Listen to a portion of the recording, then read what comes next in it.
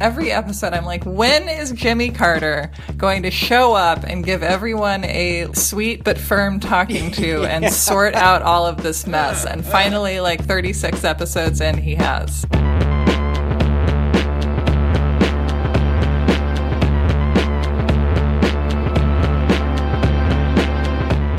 Welcome to You're Wrong About, the show where Mike tells me about what he saw when he went out into the big world and made sense of it. That's a generalizable tagline. All right.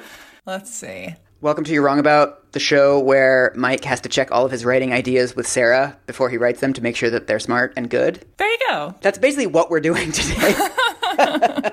I don't know. That makes sense as an order of doing things. I don't think that the model of journalism we have where everyone goes to their individual little cubicle and does everything all by themselves is like the best idea, especially since journalism and capitalism don't actually seem to be friends. Oh, tagline. We found our tagline. There it is. I am Michael Hobbs. I'm a reporter for the Huffington Post.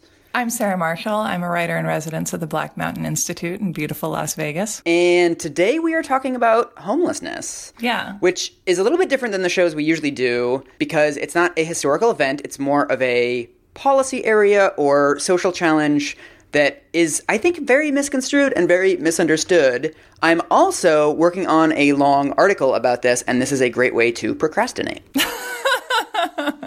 Because your other main procrastination activity of reading congressional testimony is like you're bored of that right now, right? Yes. So I think probably the place to start is that I just came back from a week-long reporting trip to Salt Lake City. And the impetus for the story that I'm writing is that in 2015, Salt Lake City announced that it had solved homelessness. Really? And this was something that was in the New Yorker, it was on the Daily Show, it was a huge deal, and it started a movement among other cities and other countries even to try to adopt Utah's model. Huh. So I went there to figure out how they did it, and it turns out that it's, this will surprise you, significantly more complex than solving homelessness. Something is more complex than the headline said? I know, so strange. Yeah. And it kind of puts solving in scare quotes. So this is going to be an hour long putting scare quotes around one 6-letter word. Cool. We're painting really big scare quotes then. Yes. Yeah.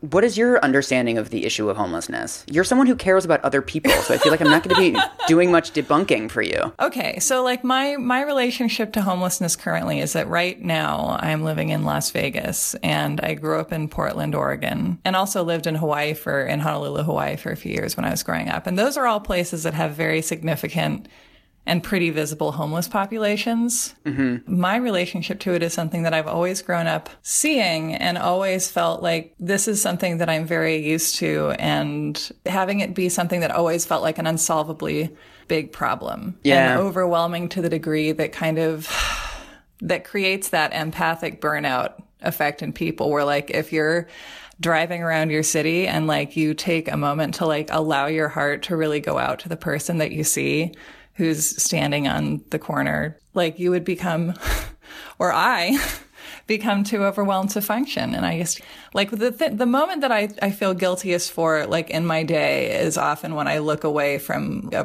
person who's like standing on the corner and at an intersection asking for change. Yeah. And like when I ignore that person and don't look at them, like that's the worst. Well, one of the things that I didn't know until I started working on this story, I mean, it's sort of obvious that homelessness is a political issue, but the most important thing to know about homelessness, I think, is that the people that you see are the tip of an iceberg. Mm-hmm. You know, the people that you see, the really heartbreaking people that you see begging for money or talking to themselves, those are actually only about 10% of the homeless population. The vast majority of the homeless population is invisible to us because they are either in emergency housing or transitional housing, or they're in a domestic violence shelter. And one of the things that is really fascinating about this is the ways that different cities manage their homeless population. So one thing a lot of people don't know is that New York City has 11 times more homeless people than San Francisco. Really? Yes. New York City has a huge homelessness problem, but in New York City, only 5% of their homeless people are sleeping outside because the city has an entire row of services that get them into dorm rooms or into transitional housing, or they will literally rent them rooms at like the Holiday Inn Express for a night if they need emergency shelter. There's a huge ecosystem getting them into shelters, whereas in San Francisco, only 30% of the people in San Francisco are housed. And also a huge reason for the difference between the East Coast and the West Coast is that if you sleep outside on the East Coast, you die. If you sleep outside on the West Coast, you live. Yeah. And San Francisco has nice weather, and LA has nice weather. And so it's really crass to talk about it this way, but it just doesn't take on the urgency. No, it's true. Yeah, I mean, 180 people died sleeping on the streets in Seattle last year, which is 5 times the number of people who were murdered in the city in the year. Really? Yeah. They didn't necessarily freeze to death, although it does get cold in Seattle. Yeah. But it's just, they had an overdose and there was nobody to get them, or they had alcohol poisoning and nobody really noticed. I mean, there's a million reasons why people die when they're homeless that are not related to the weather. So it's not that West Coast cities have 0 homeless deaths on the street. It's just that their services were built up around this lack of urgency to get people into housing. Can you talk about how we came to know homelessness as we do in America? You're asking me the questions like that I want to answer. Good. Like, Mike, give me the tedious, detailed history of this policy. Yes, always.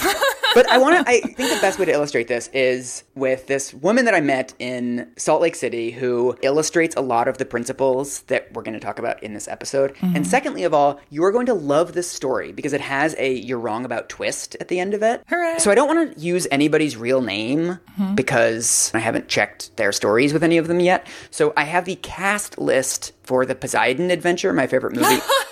I'm just going to go down the list. So the first female name in the cast list of the Poseidon Adventure is Carol. So we're going to call this person Carol. Okay. So I met Carol at a opioid clinic. She's actually now a volunteer at the opioid clinic. And she had struggled with drug addiction her entire life. She was in alcohol rehab when she was 17 years old. She called herself a high-functioning addict, where she wasn't stealing stuff. She was holding down jobs. She was in college. She was doing really well, but she was using heroin and meth and a couple of other things. And it all started to fall apart when her dad got evicted. Her addiction gets worse at that point because she's super stressed out. She ends up living in her car. After about 3 weeks of living in her car, she finds out that she's pregnant. I did not know this, but she told me that if you are addicted to heroin and you get pregnant, you can't go off the heroin because the withdrawal symptoms could kill your baby. It's really bad for your baby to go cold turkey. So they put you on methadone for the entire pregnancy. That's less bad for the baby than going cold turkey. Wow. This is where it gets really difficult. So she has the baby. She's a new mom. She's living with her aunt who she doesn't actually know all that well. And then it's really stressful in that the methadone costs about $85 a week. To take methadone, you have to be at the clinic before 8:30 a.m. 7 days a week. Why? Because they can't give it to you because it's a controlled substance. Right. And she was supposed to get daycare vouchers, but for some administrative whatever, they didn't come through. So she says after every shift at Denny's, she goes to the daycare and just gives them this wad of cash, all of her tips for the previous night. She said, it felt like paying someone to take my child from me. And so she applies for housing, but she's on a wait list, so that hasn't come through yet. And then she decides, she says it's the worst decision she's ever made. She goes, well, if I just went off the methadone, everything would be easier. No. I'd have more money. I'd be able to manage this slightly better. Yeah. So she goes off the methadone. Within, a couple weeks, the stress gets to her. Yeah. She starts using again. Yeah. And then she talks about how what shocks her and what amazes her looking back on it now is how fast it happened. Yeah. She's like, you know what? I was a new mom, nursing my baby, steady job. 3 months later, I was sleeping in empty parking garages. The addiction comes back. She loses her job. Her aunt finds out, asks her to leave. She starts living in her car, but then she gets pulled over. They find heroin in the car. The car gets impounded. She goes to jail. She begs to be put into court-ordered treatment, but they say she's not severe enough. She didn't have enough heroin on her to get into court-ordered treatment. Where's her baby after she gets arrested? She gives it to her mom. Okay. And she tells me during this period where she ends up moving onto the street, it's December. And so she's sleeping in the parking garages because that's some semblance of a roof above your head. And during this period when she's homeless, her housing vouchers come through. So it's hey, we have an apartment for you. That's like a line that Alanis Morissette wrote for Ironic and then deleted because it was too depressing. I mean, this is the really depressing part. The housing vouchers come through and they're okay, you can move in on Monday. Just send us your $400 deposit and it's yours. And she's telling me the story and she's I was tapped out, right? When you're an addict, she's already pawned everything. Yeah. She's already asked her whatever family members. She's already tapped out whatever friends' couches she can crash on. I mean, this is the thing about being addicted and being homeless, is that it's a porous status, being homeless, right? That you sleep on a friend's couch for a couple days until they can't do it anymore, and then they ask you to leave, and then you're homeless for a while, and then a friend offers you a motel room and you're there for a night or two, and then that runs out, and then you're on the street. Like, it's this sort of in and out thing, and she had already been in and out. She had wrung out all of her social support, and so she had to let it lapse. And so this is the twist part that I feel like you're really going to like. So we're sitting at a cafe. Mm-hmm. She's telling me this. We're like 2 hours in at this point. I'm like, holy shit. So how did you end up getting out of homelessness? And she goes, do you know who Jimmy Carter is? I was like, I'm familiar with his work. Because Jimmy Carter, like, appeared to her one night and he had a halo and wings and he was like, hello, Carol, my name is Jimmy Carter. And then he, like, gave her a peanut butter factory to run. Is that what happened? Well done. Oh. So she tells me, I'm like, please keep talking. This is amazing.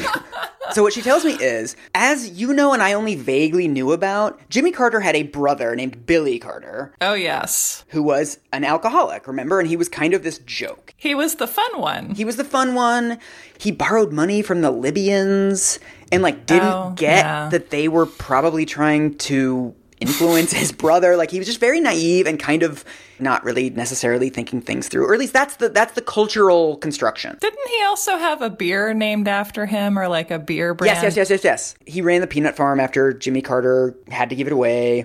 And so Carol tells me Billy Carter's son was a friend of hers in rehab when she was 17. Of course. His name is Earl Carter. He's the nephew of Jimmy Carter. This is amazing. So he sees on Facebook that she had a baby. He also sees on Facebook that after that, she sort of disappears. Mm-hmm. He calls her parents. They tell him, like, she's kind of disappeared. We don't really know where she is at this point. Mm-hmm. He gets on a plane that day to Salt Lake City. He Facebook messages her, totally lies. He's like, oh, I'm coming through Salt Lake City for business, just like wondering if you want to catch up, whatever. She eventually writes back and she's like, yeah, let's meet up. He shows up in Salt Lake City. She doesn't show up. He goes around the streets looking for her, doesn't find her. He gets up the next morning, goes out for some breakfast, comes back around 11 a.m., and she is sitting in the hotel lobby with all of her stuff around her. Mm. And she's 80 pounds. Oh, my God. And he basically says to her, I will take you to Plains, Georgia, where I live in Billy Carter's ranch house, and you can stay there as long as you want. And she says, yeah, let's do it. Oh, and so because living on the street, this is one of the things that always happens when you live on the street, her ID had been stolen, so they can't fly. So they take a 3-day bus ride from Salt Lake City to Plains, Georgia, which she says is the worst 3 days of her life because she's going through withdrawals on a Greyhound. Like, a Greyhound bus is a bad enough place to be when you're in perfect health. Yeah. So she stays with him for 2 months. Mm-hmm. Plains, Georgia is one of the places where they filmed The Walking Dead, apparently.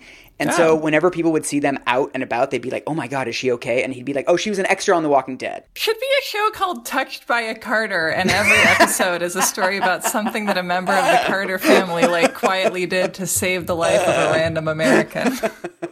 So I called him up to, like, confirm the story, and I was like, why did you do this? This is, like, some total sainthood shit. He's, like, the coolest guy. I'm, like, totally starstruck about this entire, just that anyone would be this nice to another human being is amazing to me. And I said, man, it's a really amazing thing that you did. And he's like, you know what? She did all the hard work. She is the one who deserves all of the kudos for this story. He also tells me that Billy Carter used to do this. This is like the you're wrong about twist of this. You're wrong about Billy Carter? Yeah. Earl Carter says to me, he's like, you know what the central thing you need to know about Billy Carter is? He got sober in 1979 and he died sober in 1988. That was his life. He took this recovery stuff extremely seriously. Whatever substance or not totally healthy self-soothing behavior I lean on a little bit too much, I would start leaning on way more if I were Billy Carter and I suddenly became the president's brother. Totally.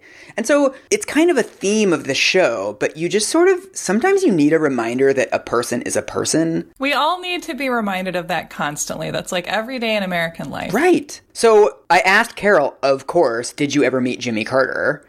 And she says one time when she was in Plains, he was at a barbecue or some sort of family function, but she had warrants out for her arrest in Salt Lake City, and so she was afraid to go say hi to him because she was afraid the Secret Service would know about her warrants. Oh, that's emotional. I know. And so anyway, so the way the story ends is Carol eventually, because of court dates, because of her warrants, because of her son, she's like, I have to go back to Salt Lake City. I can't stay here forever. So after 2 months, she goes back to Salt Lake City. And then I'm like wanting, like as a journalist, you want these stories to have like nice tied up loose ends. Yes, because you want your closing image where she's like sitting with her toddler playing patty cake surrounded by morning glories. Yes. And so I'm, of course, like, and then you never did drugs again. She's like, well, she is clean now. She works for the Utah Harm Reduction Coalition. She volunteers at this opioid clinic. She's back in college. Like, she has made it. But all of this happened in 2015. And she's like, you know what? It took me like another year and a half of being in and out of treatment, of relapsing and getting sober. Like, it's a process, right? Yeah. So she says it takes her another year and a half before she has custody of her son, and she's living in an apartment that she is paying for with her own wages. But anyway, I just want to reclaim Billy Carter. And he's going on the mural. And I also think that this is a very instructive story in that any story of homelessness you can tell through the lens of like the bad choices the person made, but then you can also tell it through the lens of the bad systems that she was a part of, right? I mean, one of the things that strikes her now is like, how much money did she really need, right? When she was in her methadone, working at Denny's, terrible, kind of barely making it through a period, she's like, you know what? If someone had given me a check for like $3,000 or $4,000, I could have moved out. I could have paid the deposit on a new place. I could have sort of gotten one level up to a level of security where I wasn't so precarious. Yeah. Because the system did not have a way for her to do that. Like, how much money did the state of Utah spend in jail fees and court fees and judges' time and cops' time and shelters and services? I mean, it's hard to calculate these things, but she definitely cost the state way more than $3,000 or $4,000 ultimately. And she also like fell in a hole so deep that she had to be rescued by a former president's nephew. Yeah. Right. When Earl Carter intervened, she was at a point where the services that were available to her as a citizen probably wouldn't have been enough. No. But instead of having a very small amount of resources when they needed them, they fell into this spiral that ultimately put them in a place where it was very, very difficult. Yeah. To get them back into healthy daily life. Yeah. I feel like that happens constantly in America. Totally. Another really important principle of her story is how important it is to just get housing. Like when you need it. Yes, recovery is hard. Recovery is not made easier by being homeless. I've heard that. Or maybe I haven't heard it anywhere, but it seems intuitively true, doesn't it? Yeah, one of the things I hear from a lot of these health clinic folks is just that homelessness is one of those things that makes everything worse, right? If you have mental illness, it makes it worse because you're under stress all the time, you're not sleeping properly, you're not eating properly, you're afraid for your life, you're living day to day, and you're probably not taking your meds every day because it's a huge pain in the ass. Drug addiction also, you're around drugs, you're much more likely to be in the proximity of drugs, you're much less likely to have access to resources, you're much less likely to just be warm. And so this relationship between mental illness, substance abuse, and homelessness goes both ways. Yeah. Well, and also think about how many people whose entire day is thrown out of whack if they're like traveling for business and then they accidentally didn't bring their earplugs. Humans really rely on routines and on stability. Aside from just like having a stable place to call home, like we just rely on some baseline of I have shelter, I have warmth, I have water. We have this narrative that like you can earn the right to have those preferences. Right. Well, I mean, this actually transitions very well to the history of homelessness policy, which a lot of this I did not know. First of all, mass homelessness is a pretty new phenomenon. Can I tell you the story I heard from my mom? Ooh, yeah. Okay, so what she told me, I remember as a kid, is that she grew up never seeing homeless people visible on the street. Yeah. The narrative she told me is that in, I want to say the 60s, there was this massive exodus of people from mental institutions, and that led to mass homelessness. Is that true? That's true, but it's actually not a huge component of it. Okay. I mean, one of the really important principles is that within the homeless population, there's a lot of subpopulations. One of the subpopulations is people with severe mental illness. Like, there's a lot of schizophrenic people and a lot of people with severe anxiety, severe depression, catatonia. But what's interesting is that's only 15% of the homeless population. 85% of the homeless population is what's called temporary homeless. The people that are sort of in and out of homelessness their whole lives are called chronically homeless.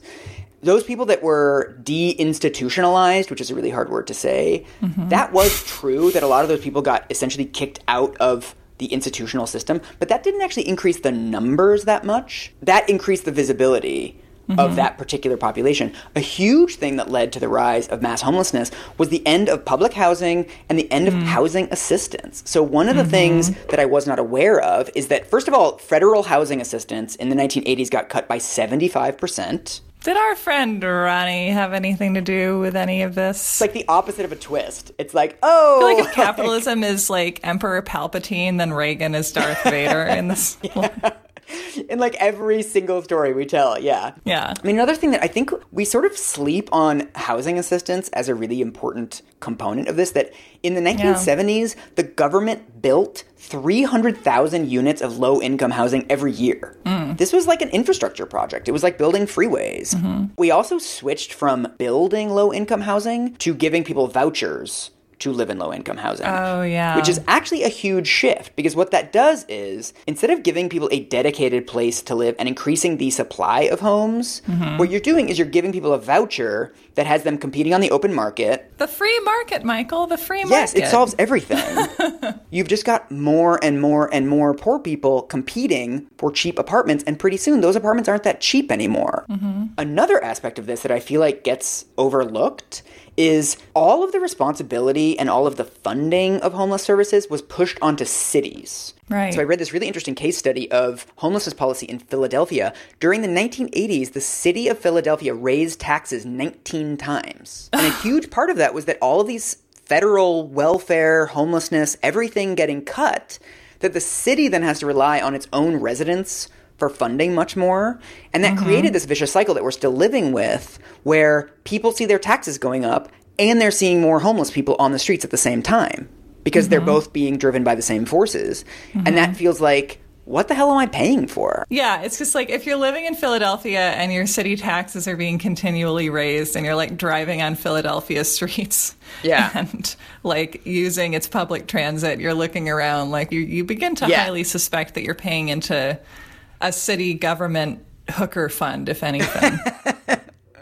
And so this sentiment, what the hell am I paying for, becomes the basis for essentially all of the homelessness policy in the 1980s and the 1990s. Yeah, that sounds like the America I remember growing up in. It's like citizens want punitive things. They want people off the street. Right. And so is this also when like the sense of like animosity toward homeless people appears? Because I feel...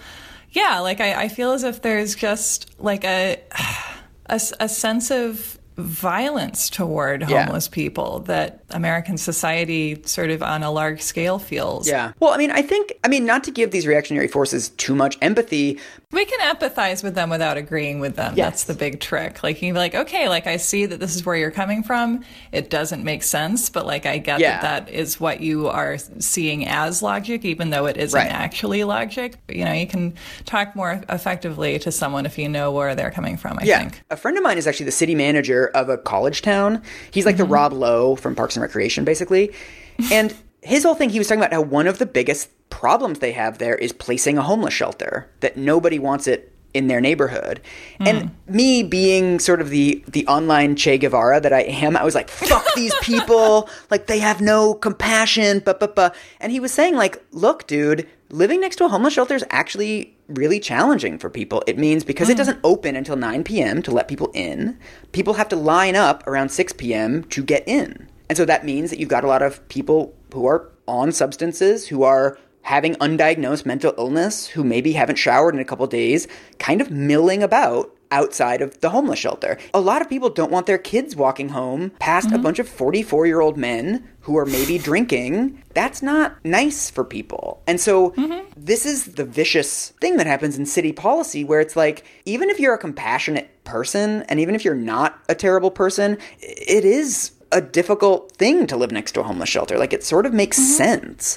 But it's like the entire 1980s, all of these larger federal policies that had nothing to do with decisions that cities made, created this sense that homelessness is out of control. that the cities aren't doing enough, and what we really need to do is the simple, easy thing of cracking down. We love the phrase cracking down in America, right? Like, what does that even... Do you have a sense of what it's supposed to literally mean? Like, I always picture, like, I guess slapping someone's knuckles with a ruler like a nun. We cracked it. So what are the crackdowns? So in the 80s and 90s, we get a wave of cities that make it illegal to panhandle, illegal to sit on the street. Some cities made it illegal to give food to homeless people. Yeah. So there was a case in Florida where a guy got sent to jail for giving his lunch to a homeless person. I had a cop give me a talking to once when he saw me give money to a homeless woman. Yeah. He was like, I know this lady, it's illegal for her to be soliciting here. So what you just did is illegal. And she's going to spend it on crack. Yeah. Yeah, it was this very interesting moment of like, you too are committing a crime by giving someone money. Yeah, and in lots of places, you literally are. Mm-hmm. There's also crimes like loitering and trespassing and public urination that are essentially only used, like the people that work in homeless services call them homelessness crimes. Yeah, I loiter like a motherfucker and no one has ever harassed me about it legally. And if you talk to actual homeless people, like one guy that I talked to was attacked by a police dog for sitting on some steps and eating a sandwich. Oh my God. He showed me the scars. Mm-hmm. There's nothing to do during the day when you're a homeless person because all the shelters close during the day. So you're essentially just killing time. You just want to sit down and do nothing for a second. And 2 seconds later, somebody's like, nice try. Again, like, I have some sympathy for the people that are cracking down, but, like, way more sympathy for the actual homeless people that are like, just let me live, dude. Like, you're not asking anyone else who sits down and, rolls a cigarette or whatever. You're not asking anyone else to leave. It's because of the way that I look. Yeah. I mean, it's very similar to how sex offender law is functioning in the United States, where we have these, like, civic phobias of sex offenders to the point where we're creating law that makes it extremely difficult for them to have any stability in their lives and therefore makes it more likely that they'll reoffend because we're exposing them to the kinds of dehumanizing experiences and stressors that lead us to fall away from our best behavior and indulge in our weaknesses. Well, this is, the perfect demonstration of this is the ways the criminalization of homeless people actually seeped into the homeless services sector. So in the 80s and 90s, the way that they administered, shelters and all these other services was called the continuum of care. So the idea was sort of like a stepping stone stage. Like once you sort of graduate from the emergency shelter, then you can go to transitional housing. Once you're good enough to transition out of that housing, then you get to the permanent housing. It's all this kind of stair-stepping things. And so what they started to do was they started adding barriers to access any of these levels on the continuum. So to get into a shelter, you had to not be drunk or high, you had to not have any drugs on you, you had to commit to sobriety, be there by a curfew or else they would close the doors. And if you're subject to like that many draconian rules, it's like, it's a weird feeling for a human being. You're like, why am I being treated as if I'm a nuclear core? Yes, it's also just really ineffective. One guy that I was talking to in Salt Lake City said, the drunk and the high people are the people most likely to be victimized on the streets. Homeless people are victims of violent crime constantly in ways that the police do not give a shit about. This is the thing, is like, who is benefiting from this idea that to get homeless services, you have to jump through all of these hoops. You have to perform chores or whatever. It's really ineffective because then the people who are the most in need of services aren't able to get them. So it just creates a spiral where basically once you've reached a point where you're addicted to drugs on the street, you can't access shelters. You can't access detox. You can't access employment services. You can't access anything. So it's like, well, what am I supposed to do now? It's all under the logic that we apply to homeless people generally, which is if I make it hard enough for you, you will change. It's an entire nation based on hazing. We were just founded by a bunch of frat boys, weren't we? Yeah. But so what's really interesting is what breaks the continuum of care model and what leads to this idea that Utah then takes and runs with is the costs. Wow. Generally, we assume that most things in the world are a bell curve, right? If you think of height, like some people are really tall, some people are really short, but the vast majority of people are sort of somewhere in the middle, like within one standard deviation of the average height, right? And so we assume that the cost of homelessness, well, some people cost a little bit more, some people cost a little bit less, but most homeless people cost somewhere in the middle, somewhere around the average cost of homelessness. Not true. It turns out that it's more of a hockey stick distribution where about 90% of homeless people cost very little, and then 10% of homeless people account for about 80% of the cost. Really? Yes. What group is that, or what groups? These are essentially the chronically homeless. One of the guys that I interviewed in Salt Lake City named Gene, he had been a construction worker. He lost his job in the financial crisis. He cashed in his 401k. He had always been a drinker and had a drinking problem, but he was pretty functional because he sort of had to function during the week. Once he gets laid off, he just starts drinking all the time. And so when he was homeless, he used to panhandle until he got enough money together for a half gallon of vodka. And then he would just stop panhandling and go spend the rest of the day with his half gallon of vodka. So he told me he once didn't eat for 6 days. He would end up in the ER for alcohol poisoning 2 or 3 times a month. Wow. He was in the ICU for 3 weeks once. And when you start to think about the cost, an ER visit, $4,000, $5,000, $6,000 every single time. So somebody like that, he's costing $12,000, $18,000, $20,000 on medical costs per month. So like $240,000 a year. Yes. And then you've got the policing costs. One thing that I feel like nobody takes into account is that criminalizing homelessness, the current strategy, is extremely expensive. Right. We don't think about how much like it costs for the police to freak out or brutalize someone, but like that's expensive. Yeah, Utah actually did an analysis of this, that every misdemeanor arrest accounts for about $5,000 of spending. Wow. And people like gave Tammy Faye Baker a hard time for spending a few $1,000s on makeup. But like makeup is something you can play with. You can't play with a misdemeanor arrest. Yeah, and I mean, one thing that I didn't know until I got to Salt Lake City was just the way that these costs compound. So you're a homeless person, you get busted for public urination, you get a $40 fine. Well, you don't have $40 because you're homeless. So then a warrant goes out for your arrest, but you don't have an address, so you never find out about the warrant. So then the next time the cop gets you, they take you in and they say you have a warrant. Then you have to spend the night in jail. And then you have to go before a judge. And the judge says, well, you have a warrant. Here's a bigger fine, a $1,200 fine. Well, you still don't have money. So then another warrant goes out for you. And then another couple months later, you get arrested again. And then the judge brings you in and they say, well, you have to do volunteering because you don't have any money. So we're going to make you volunteer, do community service. This is a very optimistic scenario because I haven't been thrown in jail yet for not being able to pay any of these fines. Essentially what happens after that is that you don't show up to your community service because maybe you don't have a watch, or maybe you're addicted to drugs, or maybe you have mental illness and don't really understand what's happening to you. And so then another warrant goes out for you. This is a really depressing choose your own adventure game. I don't think anyone's going to buy this. I'm sorry. Like, I hate to say no to you, but... And so it's not necessarily that each arrest itself costs money. It's just this cascade and this cycle. Yeah. It's actually really interesting. If you look at a bar graph of the costs of homelessness, it's only, I think it's 8 to 12% is homeless services. Shelters and people driving around handing out socks and giving out free meals. The vast majority of the cost of homelessness, what we spend on homelessness, is medical care and law enforcement. Like, that's why homelessness is expensive, is this silly choose-your-own-adventure game with the cops and this just in and out of the ER.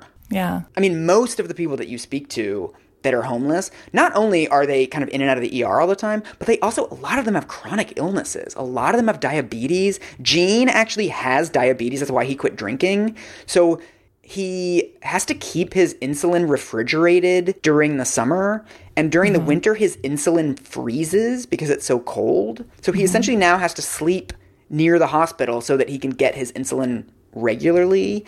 And I mean, this is like everybody, right? They have Hep C, they have tuberculosis, they have to get a shot every month for their antipsychotics. A lot of them have cancer. Really? Yeah. Do you feel as if we're just continually sacrificing people in the volcano of capitalism, and the reason we have to commit all these sacrifices is to maintain the illusion that capitalism is a workable and humane structure for organizing society? Because it's just to allow people to suffer this way and to come up with a narrative where things will be worse if they don't suffer. Right. What is that? I mean, I think what's behind it to me is the way that we make the costs of the status quo invisible. I was looking this up the other day. Putting someone in prison for a year costs $30,000. I didn't make $30,000 last year. And I think it was California was the most expensive state, and it was $68,000. Mm-hmm. You think about, all the people in San Francisco, which has a huge homelessness problem, talking about like, oh, lock them up and like get them off the streets. It's like, well, you're going to spend more. And like, even if they're being neglected and abused, it's still expensive to neglect and abuse them in prison. I mean, so in the 1990s, late 1990s, all of these studies start coming out. North Carolina finds there's one homeless guy named Michael who cost $268,000 a year. Was that you? Yes. There's all these pilots of cities that essentially say, let's just put people in fucking housing. People do well if you give them responsibilities. Yeah. And let them have agency in their own lives, yes. And you don't treat them like children or dangers to society. And the way that Utah finally gets into this story is that in 2001, Utah did a project called Pathways to Housing. The idea was like, you know what, let's get the worst. Like the term they use is hardcore homeless, which I think is not like, I think it's like the dark humor of actual service providers. Yes. They deliberately looked for people that they thought were never going to make it out of homelessness. America's next top homeless person. Yes. People that were drug addicted, people that had really bad schizophrenia. You're like, I didn't come here to make friends. Yeah. And what's amazing is they take 17 people and there's like, you know what? We're just going to test what happens when we just put these people into housing. And what they told me is of those 17 people that they put into housing in 2001, 15 of them are still there. One person perished. Another person moved into a nursing home because she got old. But the other 15, the caseworkers that I talked to about this, they're like, we thought they would die on the streets. These are people who are every negative stereotype that you have about homelessness. These are those people, right? Shouting on the street, not showering, not eating for days. I go days without showering or eating, and that's just because I'm a writer with anxiety issues. But so one of the things, there's one in Philadelphia, there's one in San Francisco, and this really becomes the big idea that animates housing policy for the next 15 years. It turns out you can save a ton of money if you just are nice.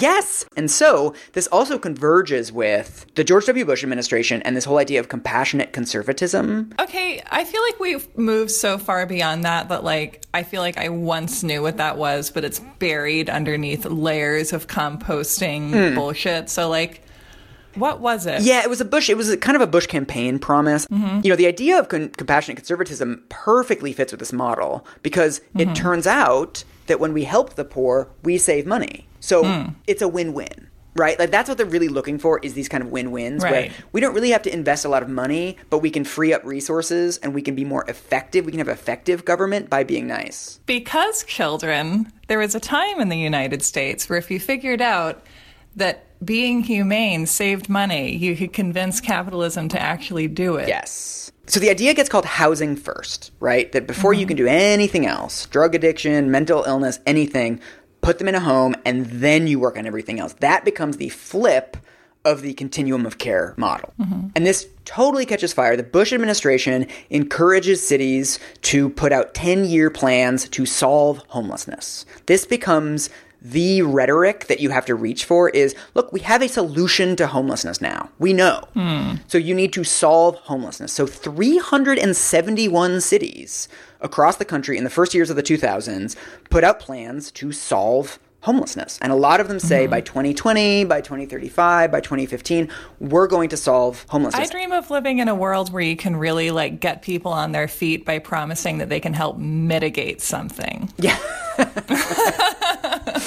And so one of the states that does this is Utah. And it's actually a pretty amazing story that Utah, like, fucking went for it, dude. Utah goes for things. I mean, they got faith leaders, they got private businesses, they got local and regional governments, they got everybody together around this idea of housing first because they had this great pilot that had worked really well. People sleep on the Mormons, but like the Mormons give an unbelievable shitload of money to homeless services. The Mormons are like one of the most fascinating groups of people in human history in terms of being capable of so much incredible violence and so much significant altruism. It's amazing. They're fascinating. I mean, I spent a lot of time at sort of soup kitchen type places, and they're like, we have too many volunteers. we don't want you anymore. Hashtag Mormon problems. Yes, like everyone wants to come and feed the homeless. Like, go home. Like, we don't need this many people. And so this is a huge advantage that Utah has. And so Utah builds 800 units of permanent supportive housing. They build entire buildings. They buy an old Holiday Inn and they convert it to housing units for the most quote-unquote unhelpable homeless people. And so in 2015, the state of Utah says that it has solved chronic homelessness. Yeah, so what does it mean by that? Basically, I mean, the word chronic there is very important because, like I said, only about 10 to 20% of the homeless population is quote-unquote chronically homeless, like the worst cases. So in April of 2015, Utah says we have reduced chronic homelessness by 91%. We solved it. It's like, okay, you didn't, but you tried very hard. And in America, we don't know the difference between actually doing something and fixing it forever, maybe. Yes. And so what's really interesting about this story is that this blows up. Hassan Minhaj from The Daily Show comes to Salt Lake City and he runs around downtown interviewing random people. He's like, where's all the homeless people? Where's all the homeless people? And Jon Stewart does this whole big segment about like, wow, it took us this long, like decades, to realize that the way that you solve homelessness is by giving people homes, right? It's like socklessness, give people socks. There's a New Yorker article, there's Wall Street Journal. People in Salt Lake City told me they were having visits from like British people and from Belgians and from all over the country. I mean, it's seen as this huge success story. But there's a spot in the dick. Yeah, and this is also why I visited Salt Lake City, because since then it's gotten complicated. So we're going to do like a 3-stage debunking here. I love how you always say what like form the debunking is going to be before you do it. You're like a waiter in a very fancy restaurant. You're like, I have a flourless chocolate risotto tonight, which will be served on and on. I'm like making up a horrible fancy image in my head, but yes, it's beautiful. Go on. Take me on the ride. The first level of debunking is that Utah did not solve homelessness. Really? They didn't even really solve chronic homelessness. No one's ever going to solve anything. I don't know why we're so obsessed with this idea of like solving and curing and fixing. It's like all life is entropy and decay, and we just have to do the Groundhog Day Dharma. Right. Like, so there's this guy from the American Enterprise Institute, like this right-wing think tank. He infuriatingly is correct in pointing out that the state didn't actually solve chronic homelessness. What happened is they redefined the definition of chronic homelessness twice. Oh, Utah. So basically, if you look at the reduction in chronically homeless, it's not like a steady downward slope. It's essentially 2 jumps downward. And what he finds is the first jump downward is when the state of Utah redefined chronically homelessness so that if you're living in transitional housing, emergency shelter, or like 3 6-month vouchers, whatever, you don't count as chronically homeless anymore. So overnight, they just remove 248 people from chronic homelessness with just like a stroke of a pen. Like, wow, we solved homelessness by 248 people, but those human beings are still there. They haven't moved. They've just been defined as normal homeless. So it's a little bit like Enron, where you're just kind of telling yourself a story on paper. Yes. So then the next big jump downward is they do this thing 3 nights a year called the point-in-time count, where in January, a huge team of volunteers go out and physically, like a census, find all of the homeless people and count them. And this is how cities know homelessness is getting worse, homelessness is getting better, whatever. They go to the shelters, they go to tent cities, they find panhandlers, everybody. Typically what they do is they find, 1,000 homeless people that they count. But 1,000 homeless people on one night in January isn't the entire homeless population, right? Because some people are sleeping with friends, and some people are in motels, and some people you didn't find. So they take that 1,000 and they expand it, and they say, well, it's probably 4,000 people. right? Or it's probably 2,000 people or whatever formula they use. Right. And they have some kind of general knowledge base so they can be like, if we're counting X many people, and there's probably X many other people that we like weren't able to count. Yeah. But during this entire process, Utah stops doing that. They started just counting people and they said, that's all our homeless people. So again, overnight, you have a couple hundred chronically homeless people that disappear because they were a statistical artifact. One of the themes of our show is that statistics are doubly tricky for the fact that you can massage them every which way and make them seem to indicate really any possible outcome. Yeah. The same way that we've talked about people putting untoward faith and science presented to them at trial. Like, we have way too much faith in statistics because we have this idea of like, well, they're numbers. Like, you can't make numbers lie. And it's like, that's almost all you can do with them, actually. Yeah. I mean, it's worth noting that at the end of its little experiment with Housing First, Utah had twice as many homeless people as when it began. What? Yeah, so it started with about 4,000 homeless people. It ended with about 8,000 homeless people. Homelessness has gone insane. Carol, when she was on the street, when Jimmy Carter's nephew saved her, that was the winter that Utah was announcing it had solved homelessness. And so if you're Carol, you're like, interesting. Another thing that comes out is the cost savings didn't really happen. Really? So finally a report comes out on this Pathways project that Utah did. And they tracked the homeless people for sort of the year before they got into the housing and then the year after they got into housing. And they cost exactly the same. All of this stuff about they cost so much money and we're going to save the medical and police and whatever, none of that really came true. Wow. So after this right-wing think tank dude puts out this blog post about how all of the numbers were fake, everyone kind of like abandons this model. They're like, well, we tried the Housing First thing, but come on, guys, it's all bullshit. It's a total mirage. We tried the idea. It was an interesting idea in the early 2000s. Trying to help the homeless is a nice idea, but like, let's all move on. We all know that you can't help people. Yes. Right. And so now we get to level 2 debunking. This is the debunking of the debunking. Okay. So what nobody sort of notices is that, yes, the overall numbers of homeless in Utah have doubled, but the percentage of chronically homeless plummeted precipitously. So when they started this experiment, 22% of their homeless population was chronically homeless, was really difficult, and now it's down to 6%.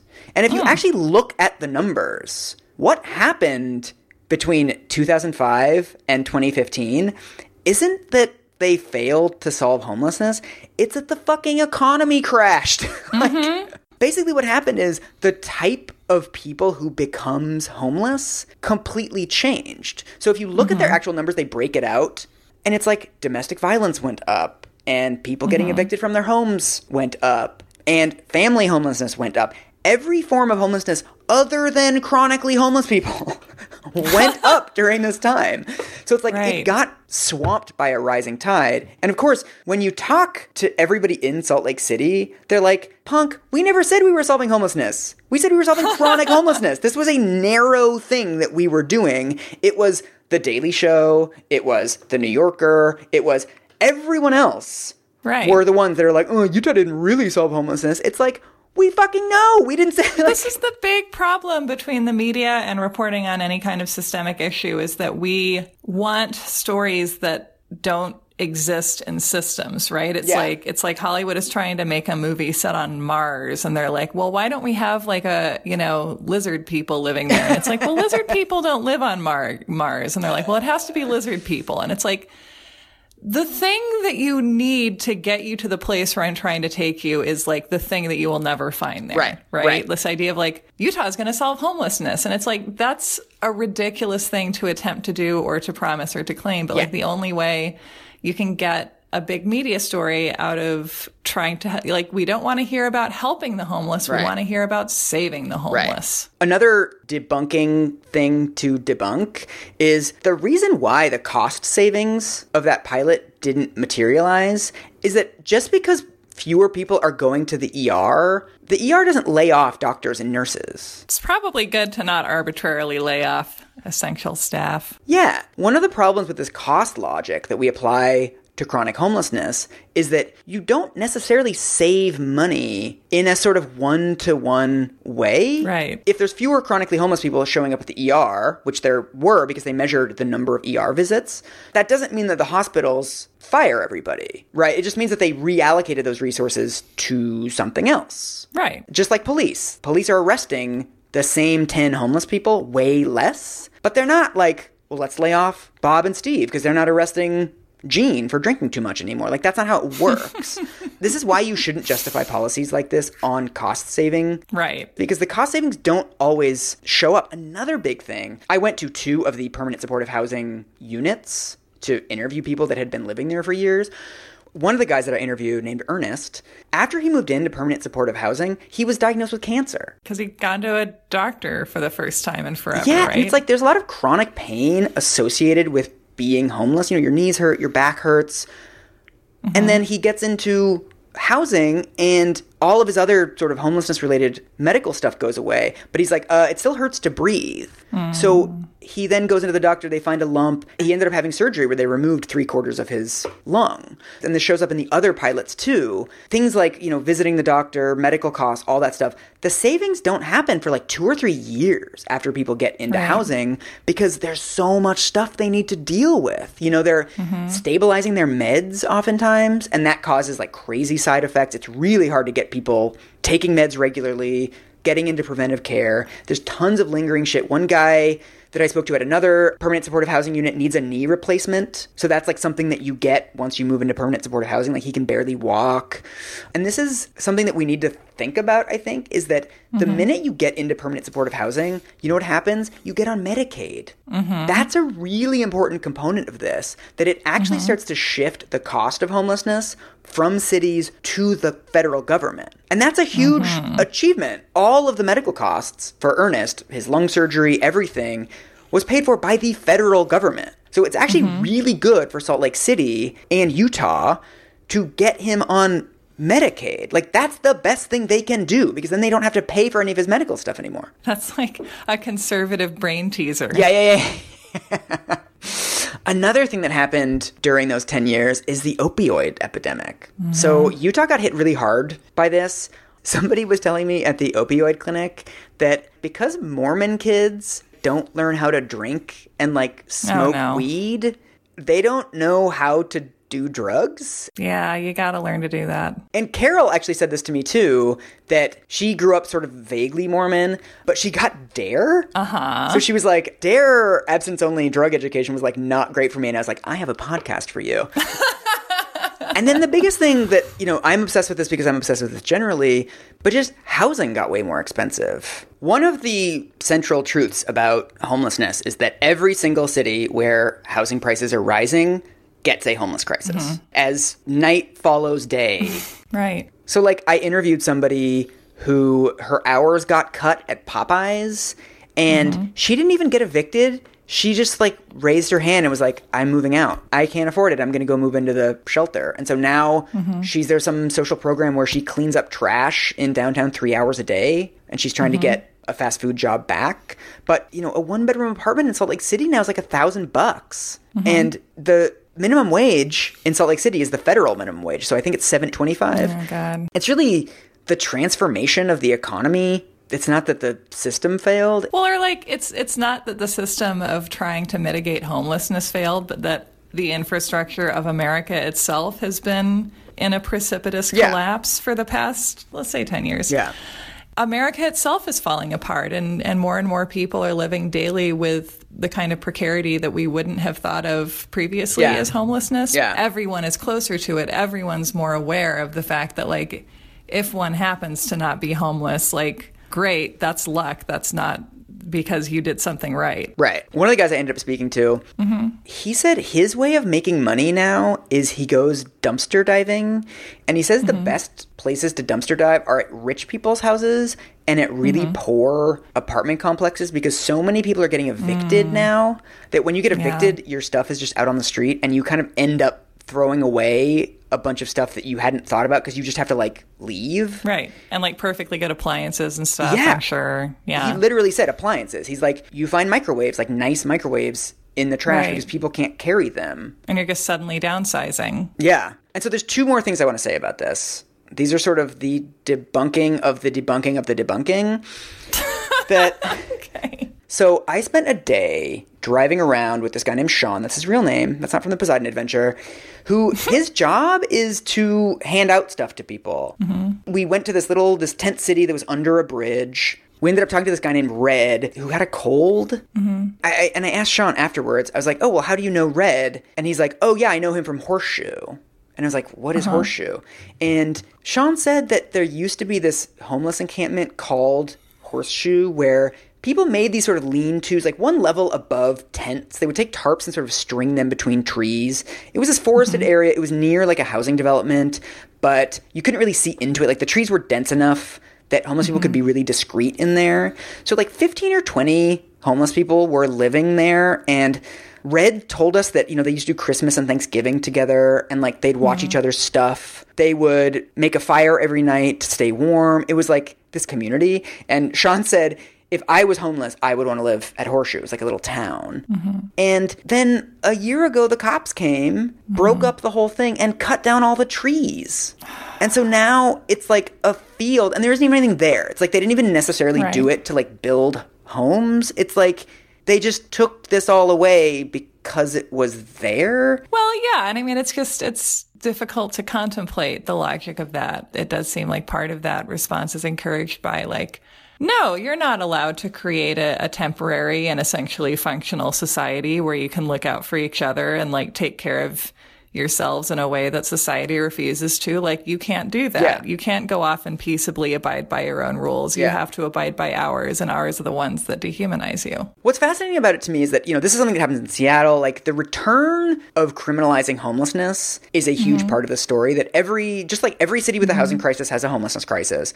Every city with a homelessness crisis has a get tough on crime approach. Mm-hmm. I heard sort of off the record grapevine kinds of conversations with people that are like, the cops don't like this either. It's tedious for cops. The cops know all the cops and all the homeless people know each other. They're sort of like staring at each other from different sides of the divide. They can be friendly with them. Some cops are awful. Mm-hmm. And it's just like this weird pact that they've made where it's like, sorry, man, we got to ask you to move. And then, TikTok in 2 weeks, we're going to find you and ask you to move again. What is it like to be a police officer in America today? Like, I do feel like some of the crazy defensiveness that you see on the part of the police is based on the fact that like they're doing really dumb, unpleasant things that like even they don't like doing. Like, there's not a lot of glory. Like, the jobs that you get given as a cop, a lot of them involve doing something that like if you stay in that job and keep doing it, you're going to surrender parts of your soul. Yeah. And again, I don't want to like give cops too much credit, but apparently there was this local sheriff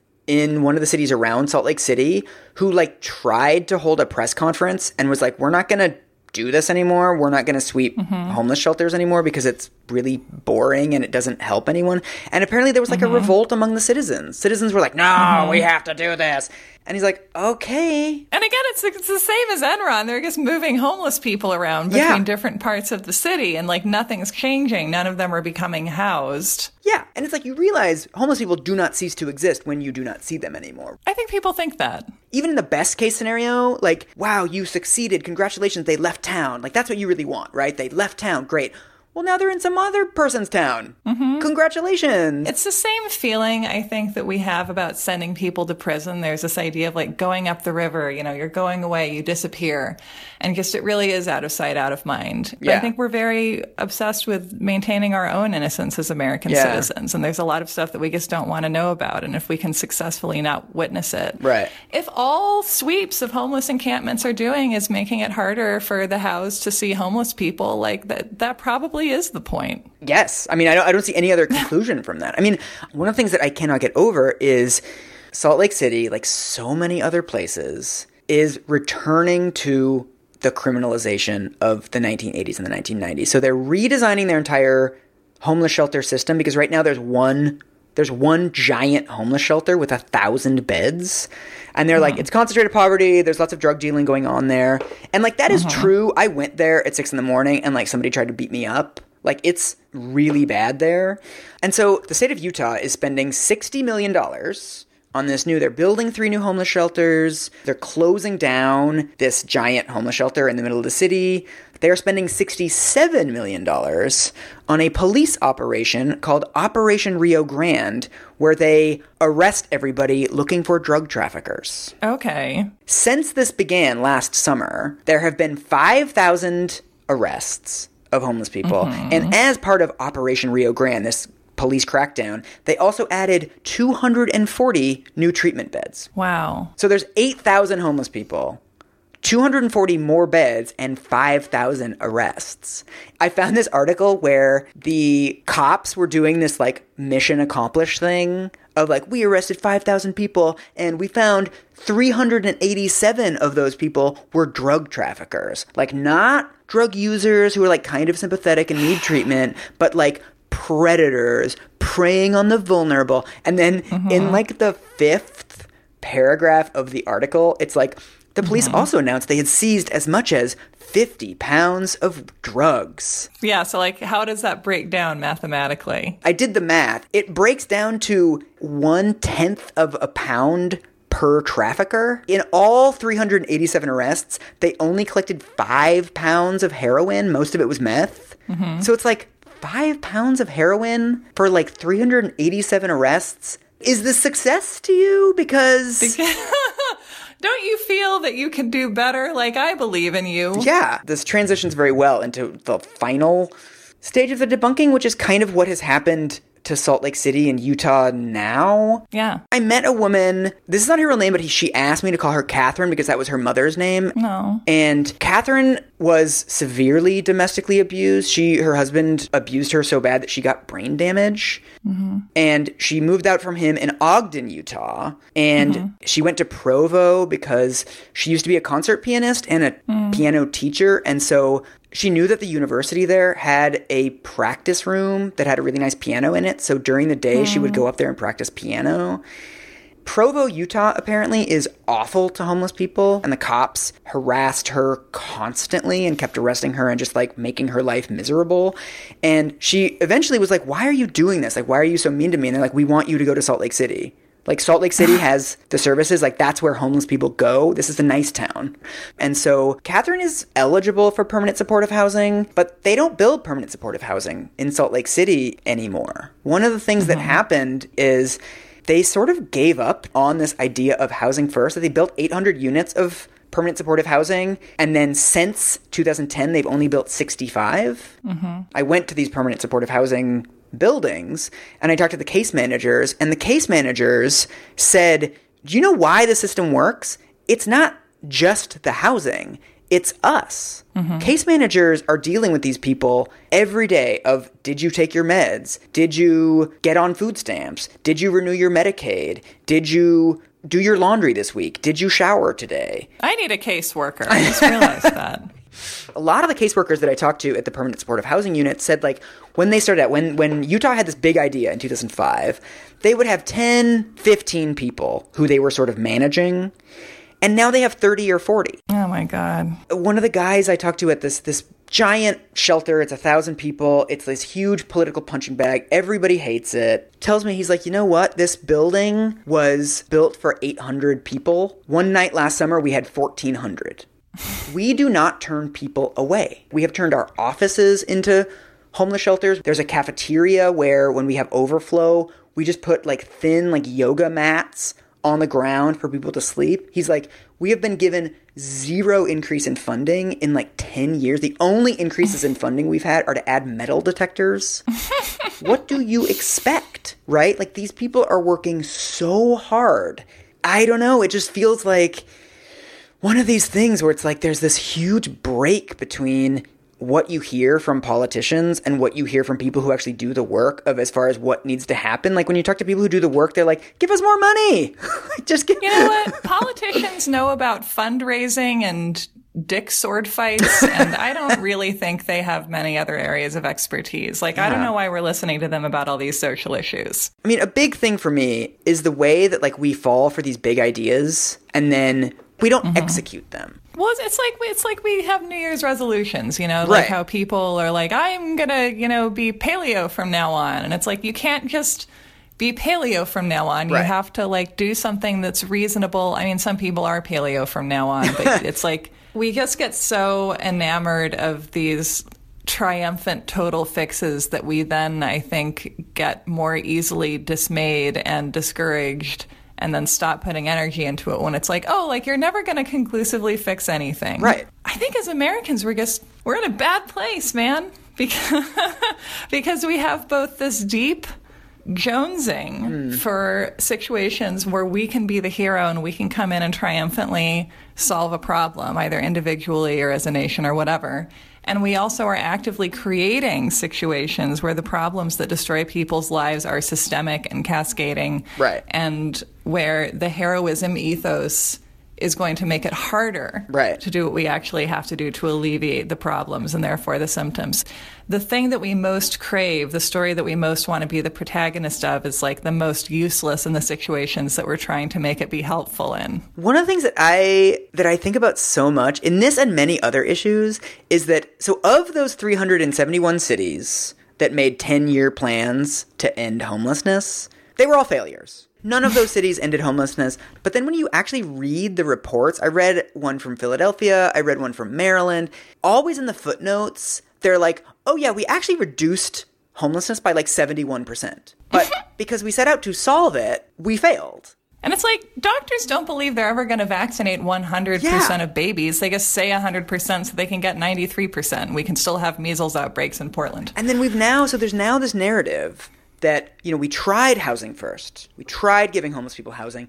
It didn't work. We got 371 cities that tried it, and they all failed. The homeless people failed. They were unworthy. We gave them what they asked for, and they screwed the pooch, and now we can't give them anything ever again. The last thing I want to say is that, I mean, just overall, like, as a person going and spending a week dealing with homeless people and homeless service providers, the thing that just struck me again and again is how, like, warm and wonderful and generous and innovative the service providers are. The caseworkers are, like, actual fucking saints, dude. Like, they don't make that much money. They are dealing with the most challenging population in our entire society. Except for rich people. I will tell you my Pollyanna take on this, if you would like to hear it. Okay. I think that similar to what you said when we talked about Enron and how, like, if we look at all this as a system and see, like, okay, we have a financial system where corruption is incentivized, where you are in a position where the way to keep your job is by turning a blind eye on, you know, endemic corruption in your field. Like, if we change the incentives, then we can change people's behaviors and we can make them less likely to, you know, commit fraud on a massive scale, for example. And by the same token, I feel like if we work on our core narratives, we can, you know, orient ourselves toward different forms of change and toward forms of change that we have a hope of actually enacting and toward different ways of seeing ourselves in the communities that we're trying to help. Because this idea of like, I'm going to come in and I'm going to save homelessness, right? Utah's going to save homelessness, or I as a volunteer, I'm going to come in and I'm going to fix something, or I'm going to whatever, do some kind of saving the day type role. You're always going to be disappointed. And then if you get disappointed, you're going to probably get disaffected. Yeah. One of the best ways to talk about solving that is to think about the other narratives that we can bring into our lives. And one of them is like, I am part of a community and I can see that as my neighborhood or my town or my city or my country. But it is my job to show up for people every day and to do that in a way that's like part of my identity and part of my being. And like, it's not my job to fix anything, because if you see yourself as a person who's going to come in and fix stuff, then that's a story about you. You're telling yourself a story about how great you are and how able you are to solve problems. And it's never about the person that you're purporting to help. And if you show up every day and are like, what do you need and how can I answer that to the best of my abilities, then like you're always going to be able to do something and you're not going to feel like a failure. I think the way to think about it is managing it, right? Like when a city runs a bus system, they're not like, well, yesterday we took everybody to where they needed to go, so we're done. It's like, no, you wake up the next morning, you take them where they need to go next. Right. We should think of homelessness as something like education or providing running water. It's just something that cities need to do and the federal government needs to fund every single day. It's not something that we're gonna get rid of. It is an outcropping of the financial structure that we have chosen. We can either be mean to them or be nice to them, but it seems like it's kind of cheaper and better to be nice to them. And also, I don't care if it's cheaper to be nice to them. It's actually worth it to be nice. I think when you make the argument that it's cheaper, then it boxes you in where you can only do things that are cheaper. Yeah, it's true. It's like, it's so frustrating too when these initiatives fail and the attitude that you hear is like, well, you know, it didn't actually save money. And it's like, right, because that's the only God we're capable of worshiping. Yeah. It's like, yeah. And it's like, there is another side to the Force. And like, yes, it costs a little extra to have humanity, but it's so worth it. Yes. I volunteered at a homeless shelter last year just for a couple months, and it like completely changed the way that I think about this issue. And if you do not believe me, go volunteer at a homeless shelter. It is super eye-opening and super wonderful. There you go. Be like the Mormons. Go make food. Be a little bit like the Mormons. That's more generalizable. You're right. Be like the Mormons in some ways and not in others.